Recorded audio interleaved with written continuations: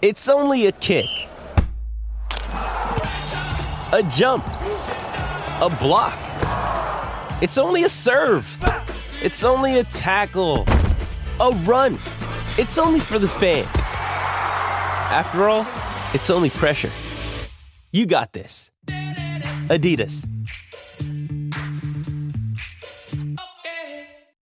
The founder of Panasonic once said, "We can lead more meaningful and constructive lives through the pursuit of activities that will ensure a better today than yesterday, a better tomorrow than today."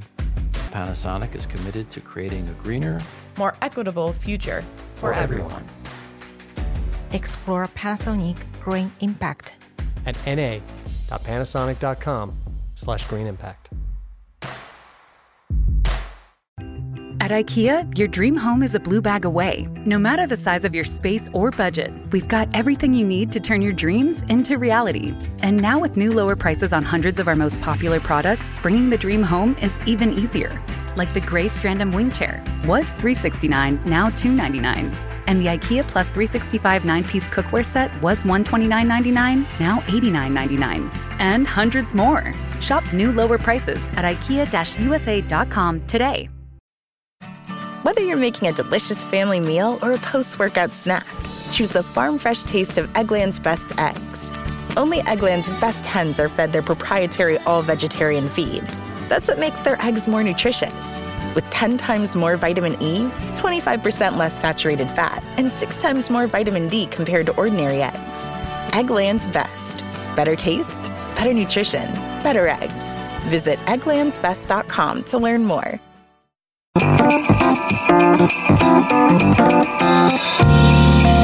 Hello, you're listening to the BBC Good Food Christmas podcast with me, Tom Kerridge.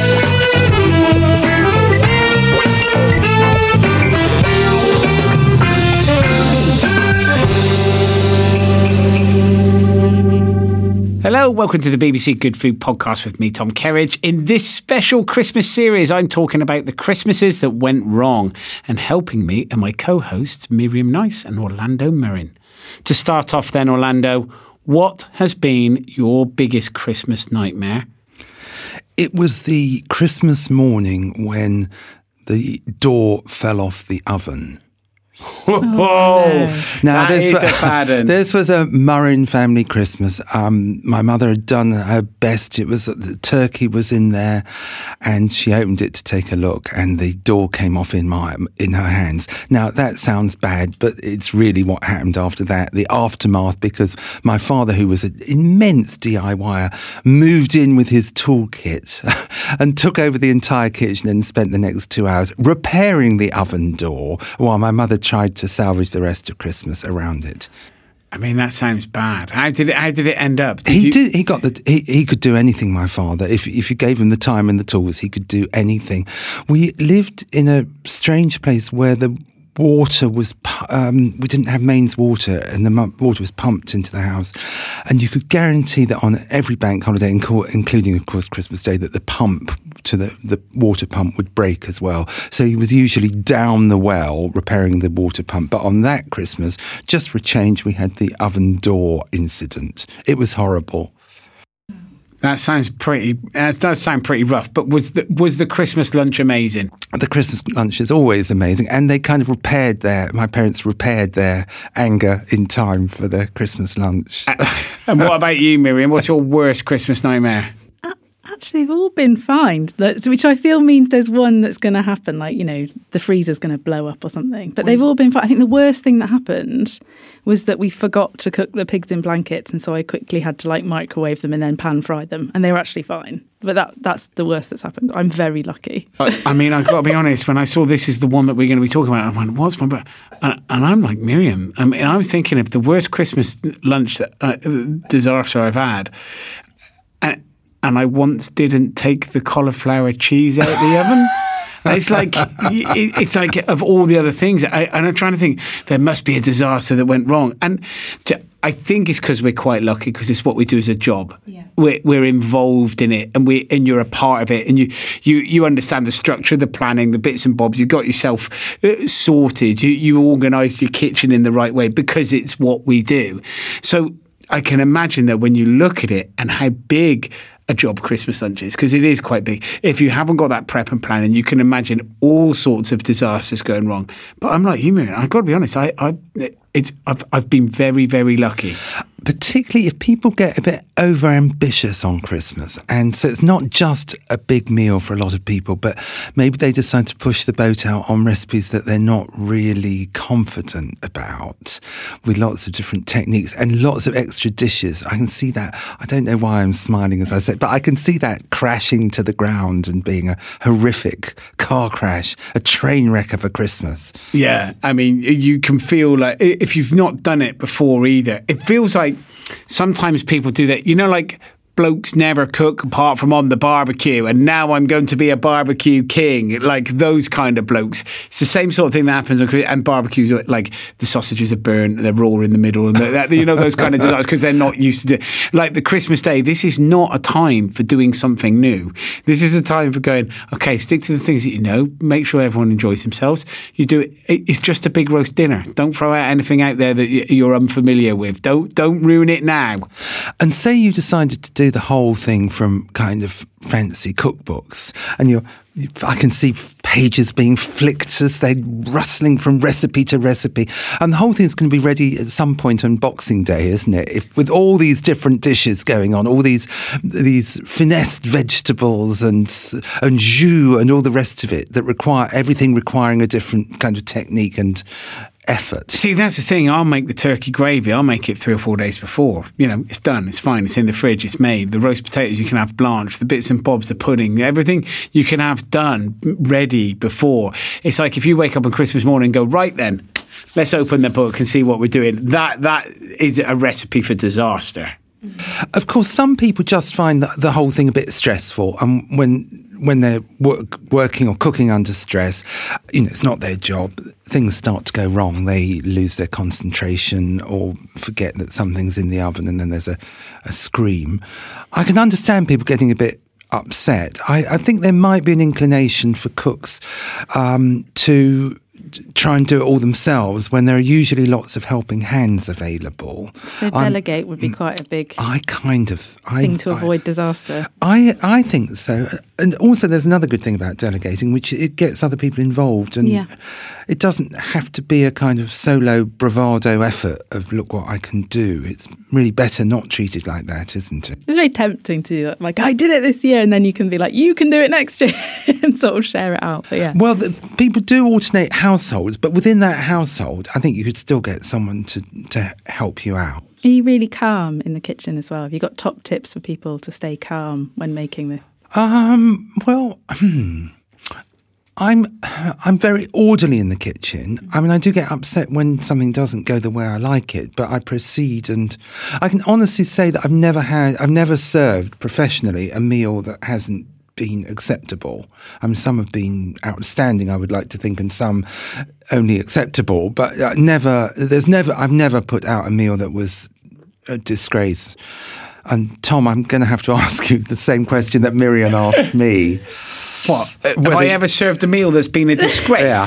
Not in the space where I've owned a work, but as a young chef, I remember working in a couple of places where we've had like absolute disasters on a Sunday. I helped somebody out one Sunday lunch years and years. I must have been about 20 years old, and I was helping a kitchen for a weekend that I didn't know, and it was an old head chef that I did, and I went there, and I mean, I remember it being so far behind with all the checks and all the issues and the problems that we were having, that we were putting the beef in the deep fat fryer for lunch to get it cooked. We were doing like the potato, like it was just chaos, mayhem.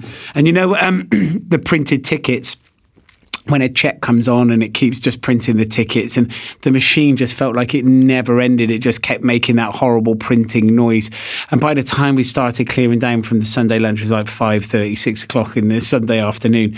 Well, I moved one of the containers to start clearing down, and then with just a load of checks there that we hadn't even done. Like guests have just been in, like it was just absolutely chaotic. I remember that as being one of the worst. But that was 28 years ago. You know, I've learnt my lesson from there. I actually, as I finished that, the chef went, "Is there any chance you could help us next weekend?" I was like, "Absolutely not, mate. No way." Like, yeah, that's making me go cold even thinking of that horror.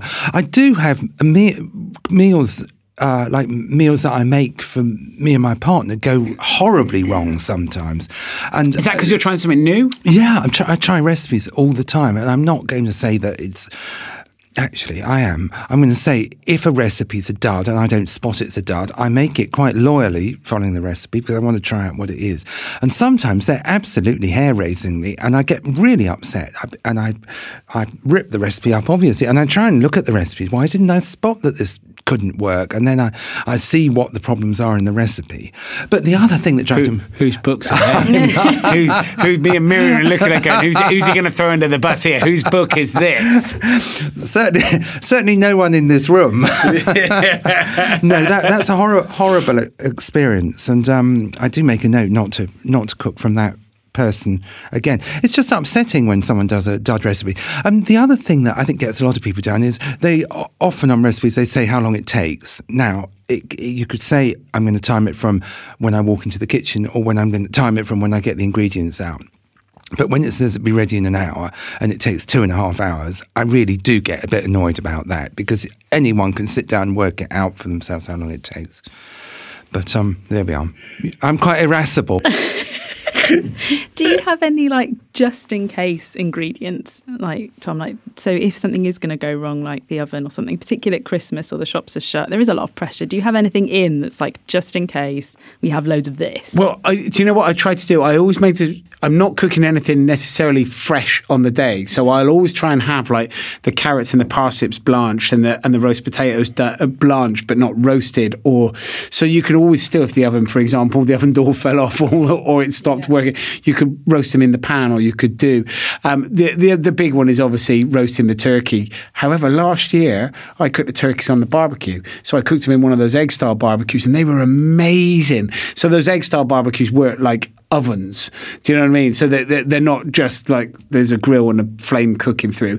It's a heat that's held in a ceramic shape, and the flavour that you get from it was amazing. So I always try to make sure that I'm not reliant on trying to get everything done on the day, so that there are alternatives. If like, you know, the barbecue isn't going to break, the oven isn't going to break, and the stove isn't going to break all on the same day. You hope. Yeah. You hope. So making sure you've got barbecue like coals and firelighters and everything in, just in case the oven door falls off. There you go. That would be quite a good Christmas thing. dinner on a barbecue, Orlando. Don't knock it until you try it. Those barbecues with lids, they take the temperature as well of what's going on in there. There's an oven temperature gauge. Yeah, there's a gauge on the front of it, and you control and regulate the temperature by the amount of airflow that you put through it. So the more you practice it, and obviously coals, but you got to buy good coals so that they, great charcoal, so it sits there and holds the temperature.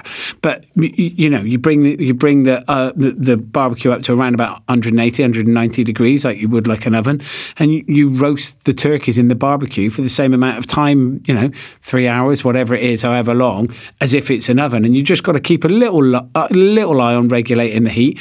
Open the vents a little bit more, let more air in, heats the oven up just as the coals slowly dip down, and you'll just end up with this beautiful flavoured. Hey, it's Kaylee Cuoco for Priceline. Ready to go to your happy place for a happy price? Well, why didn't you say so? Just download the Priceline app right now and save up to 60% on hotels. So whether it's Cousin Kevin's Kazoo Concert in Kansas City, go Kevin, or Becky's Bachelorette Bash in Bermuda, you never have to miss a trip ever again. So download the Priceline app today. Your savings are waiting. Go to your happy place for a happy price. Go to your happy price, Priceline. This episode is brought to you by Etsy. Looking to instantly upgrade your Mother's Day gift from typical to meaningful? Shop Etsy.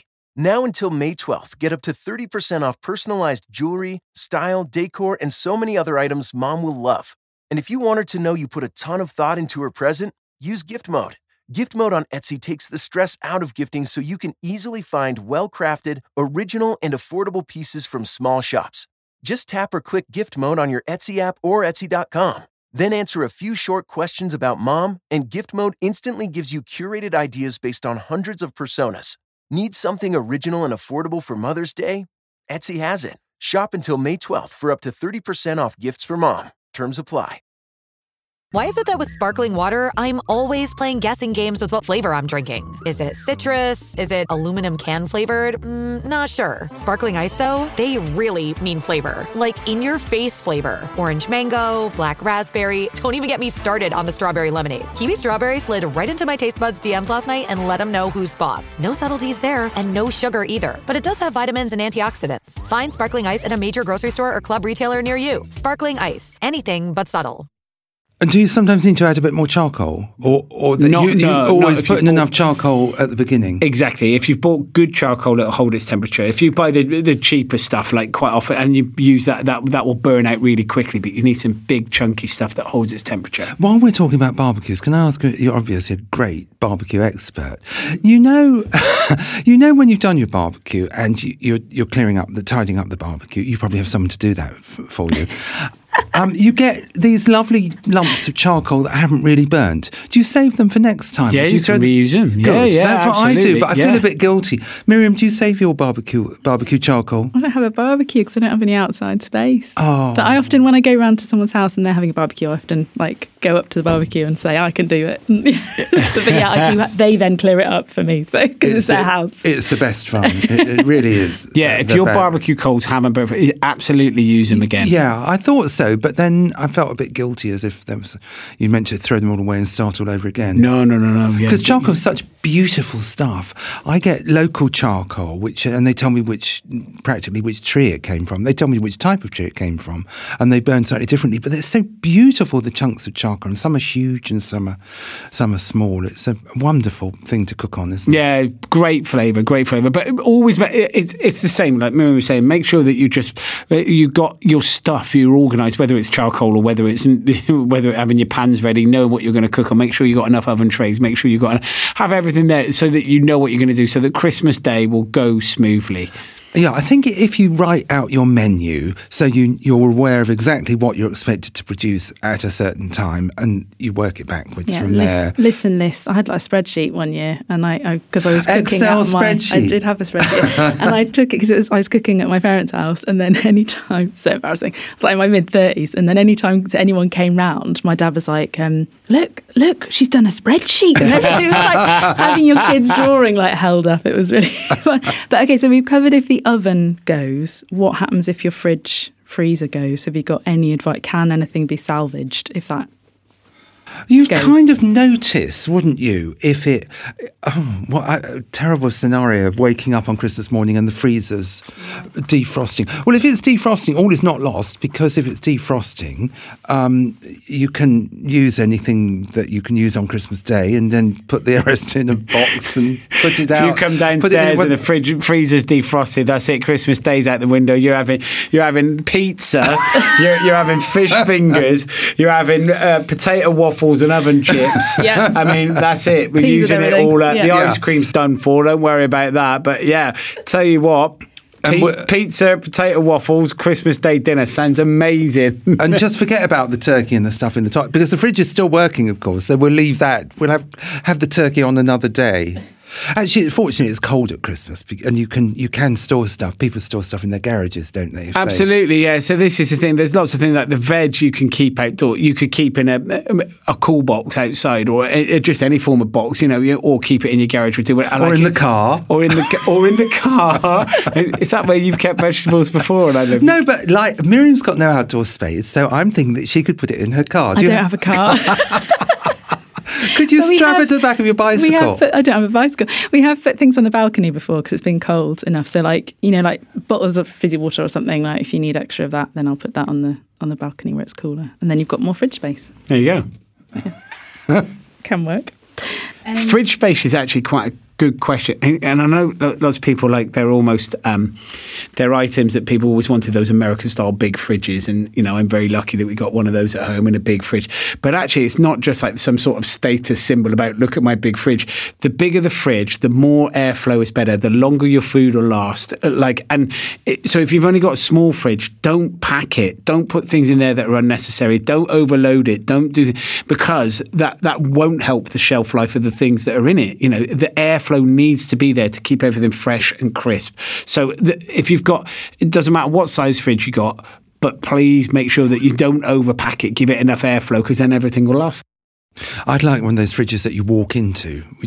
I have encountered them in some big houses where you actually walk, a refrigerated room, like you have in the restaurant. You've been to someone's house that's got a walk-in fridge? Yeah, in the States. Who is this? In the States, they have walk-in rooms that you can go and stay. They have walk-in fridges. But just a refrigerated room. And when it's very hang hot, out with different people. When it's very hot, you can go and stand in there. You've got some friends in some very high places with some very big houses. It's just a giant American-style fridge, isn't it? You have those in the restaurant. Room. Yeah, I have them in a restaurant because we do 80 people every lunch and dinner. Of course we need a fridge that big. Not your own house. Wouldn't it be brilliant? How is Brad Pitt?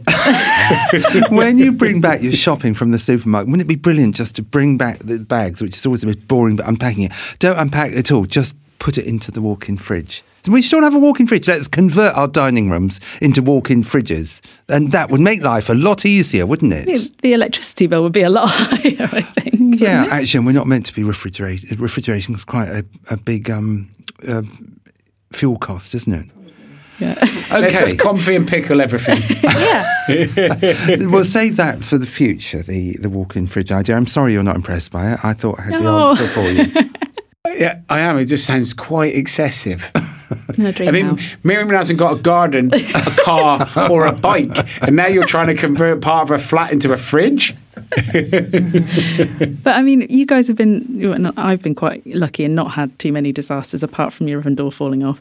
But we did talk to the BBC Good Food Together group, didn't we? And they had some tales. Horror stories. I know. I mean, thank you, BBC Good Food Together, for telling us, for coming clean and sharing the thing. Deaths at the table, vomiting bugs, ovens blowing up. Forget oven doors falling off, ovens blowing up. At the table. Deaths at the table, yeah. I mean, that sounds like an Agatha Christie afternoon novel or like movie that we're watching, but it's actually something that actually happens. Well, like you, I would make light of it, but it did actually happen to someone who wrote in the Good Food Together group. So that's thank you for sharing. But I mean, it's obviously made Christmas rather bleak for her. Houses burning down. What? I mean, there's disasters like forgetting to serve the cauliflower cheese, and there's houses burning down and people dying. Well, the house. This is a bad Christmas. There's a lot of fire hazard in a Christmas meal, isn't there? There's all the napkins, all that stuff that should have been cleared away by the dad of the house to put in his bin bag. You need a bin bag to come out nice and early, pick all the rubbish up. Safety first. Safety first. So it goes up it's like a tinderbox. A Christmas dinner table, anyway. So, for instance, Kayla Clark, she had Christmas Day, all the family round, huge turkey just finished cooking, covered it with foil, went for a quick tipple with the family, that's fine enough, came back to the kitchen and found my dog had eaten one whole side of my turkey. I told no one for years. She carved the rest of it. Yeah, I got to be honest, I would go with that. I think she played the right game there. I mean, what else can you do? I think you'd have to. I'm thinking now of health and safety.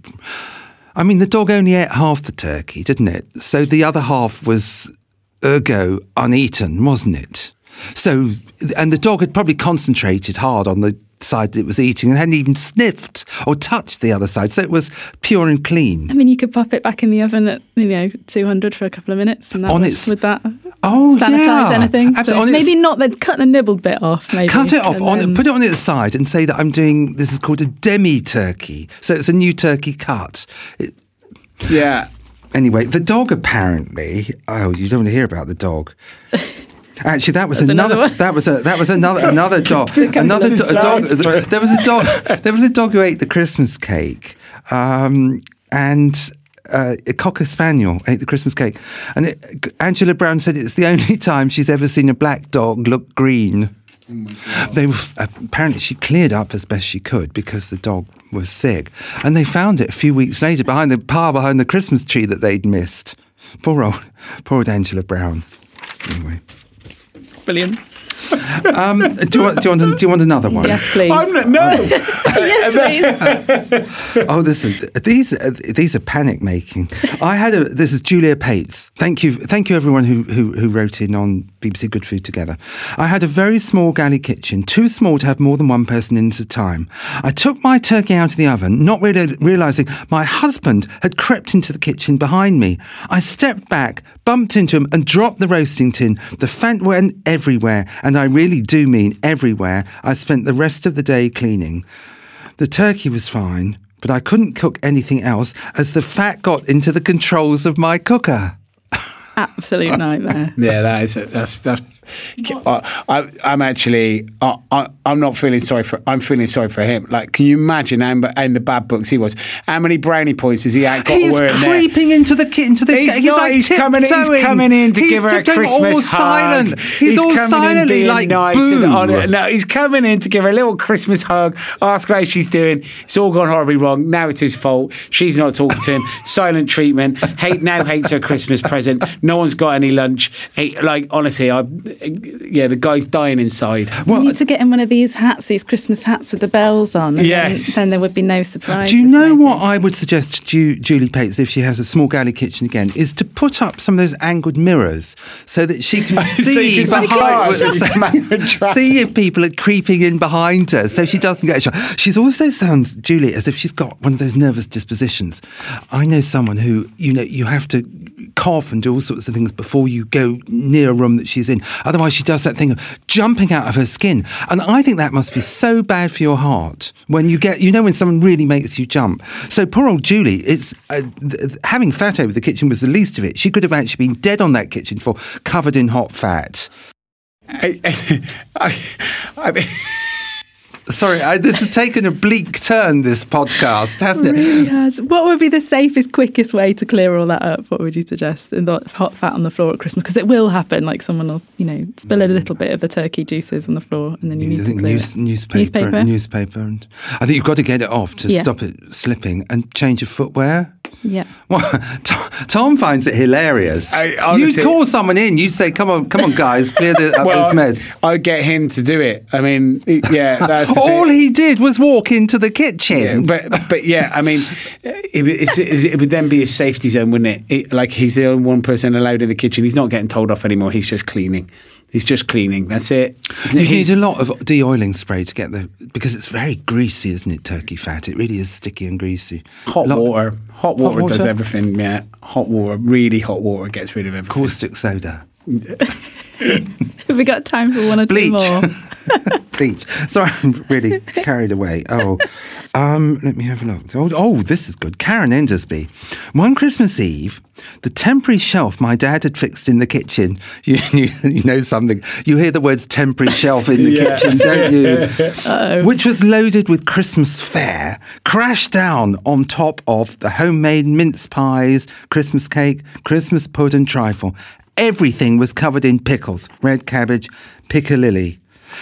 This was way back in the 1970s, and as it was gone 10 in the evening, all the shops were shut in those days until after Boxing Day. The mess was horrendous. Though we laugh about it now, at the time, my mum was not pleased with my dad's shoddy DIY.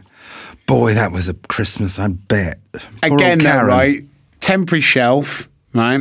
She's been married to him, I imagine, a while. She knows his reputation in DIY. What's she loading the shelf up for? Like, yeah. I mean, and also pickles at the top. Pickles are heavy, all those glass heavy things at the top. Put the light things at the top at least. Yeah, I mean, we weren't there. He might have been like, yep, you can put anything you like on that. It's brilliant. It's my best bit of DIY yet. We don't know. We weren't there.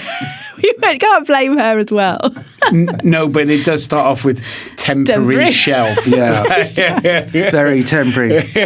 And Liberty from the Good Food team, she tells us that she served up. She had a lot of people to Christmas, great big family, and so they had they expanded onto trestle tables, and they sit down at the trestle table. Everyone's knives and forks are raised. All these plates of gleaming turkey and great, and the whole trestle table goes down. That was someone kicking under the table. That was probably a prankster, wasn't it? Liberty doesn't know that she's got a prankster in the family. Don't you love that about Christmas, though, right? That's the thing where you've got your normal table with the family, but then you end up with the garden furniture in, or a deck chair, or like temporary measures. A foot shorter than the other, so everyone's peering over. Yeah, and the kids have to sit down that end, like it's just the best. I love that about Christmas, just that kind of extended thing that you end up doing. Someone sat in a deck chair eating turkey off a paper plate on their lap. So I think beware trestle tables to anyone listening. Yeah. Try and keep calm, delegate, don't do some DIY. We could get, Karen Endersby could get her dad to do some temporary fixings underneath the trestle table to hold it in place so it can't be kicked down. See if he can succeed where he failed with that shelf and redeem himself all these years by helping later. With Liberty, who doesn't know.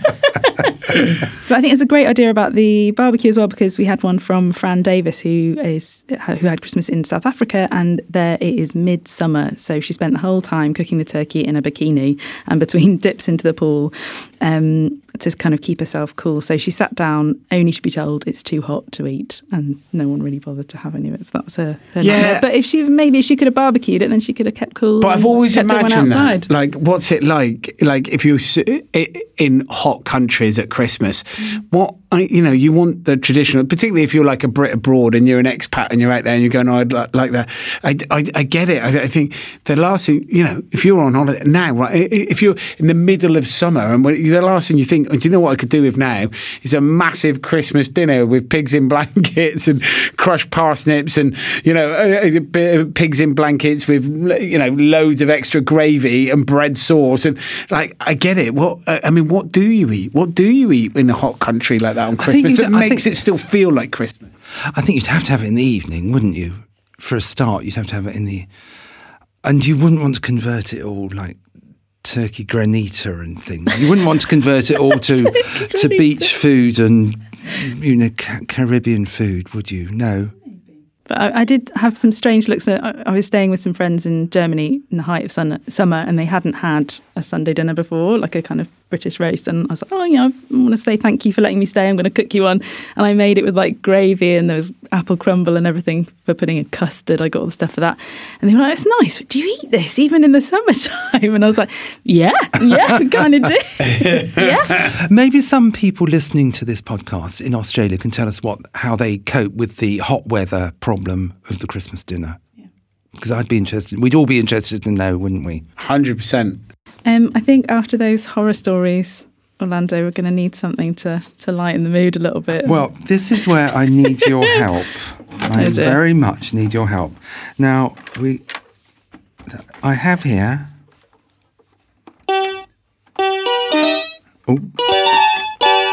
Oh, there we go. Oh, dear. Hold on a minute. Have we brought Les Dawson back? Now, listeners need to know that I have been horrified to find in the studio a miniature electronic keyboard where the keys are teeny tiny, and I've expected to play Christmas Carol on it with my friends joining in. So I'm going to do you're on the bells, okay? Oh, right. And then I'll start the singing. I'll start the singing, and then you please join in. So that the jingle bells, jingle all the way. Oh, what it is to ride in an open pleasant sleigh. Oh, jingle bells, jingle all the way. Oh, what fun it is to ride in a one-horse open sleigh. I mean, that was lamentable. Christmas number one, I'd say. Yeah. I've got to be honest, I'm impressed with your mad skills there, my friend. Do you think we'd better do that again? No, definitely not. No, 100%. I can't think that we're never that was lovely bells. That's our Christmas nightmare from us.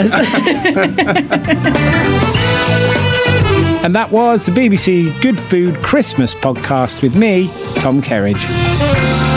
Happy Christmas.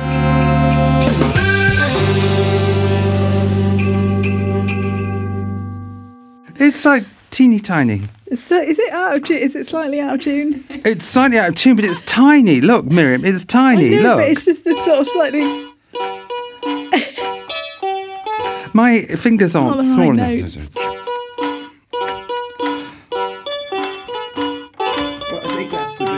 Ooh.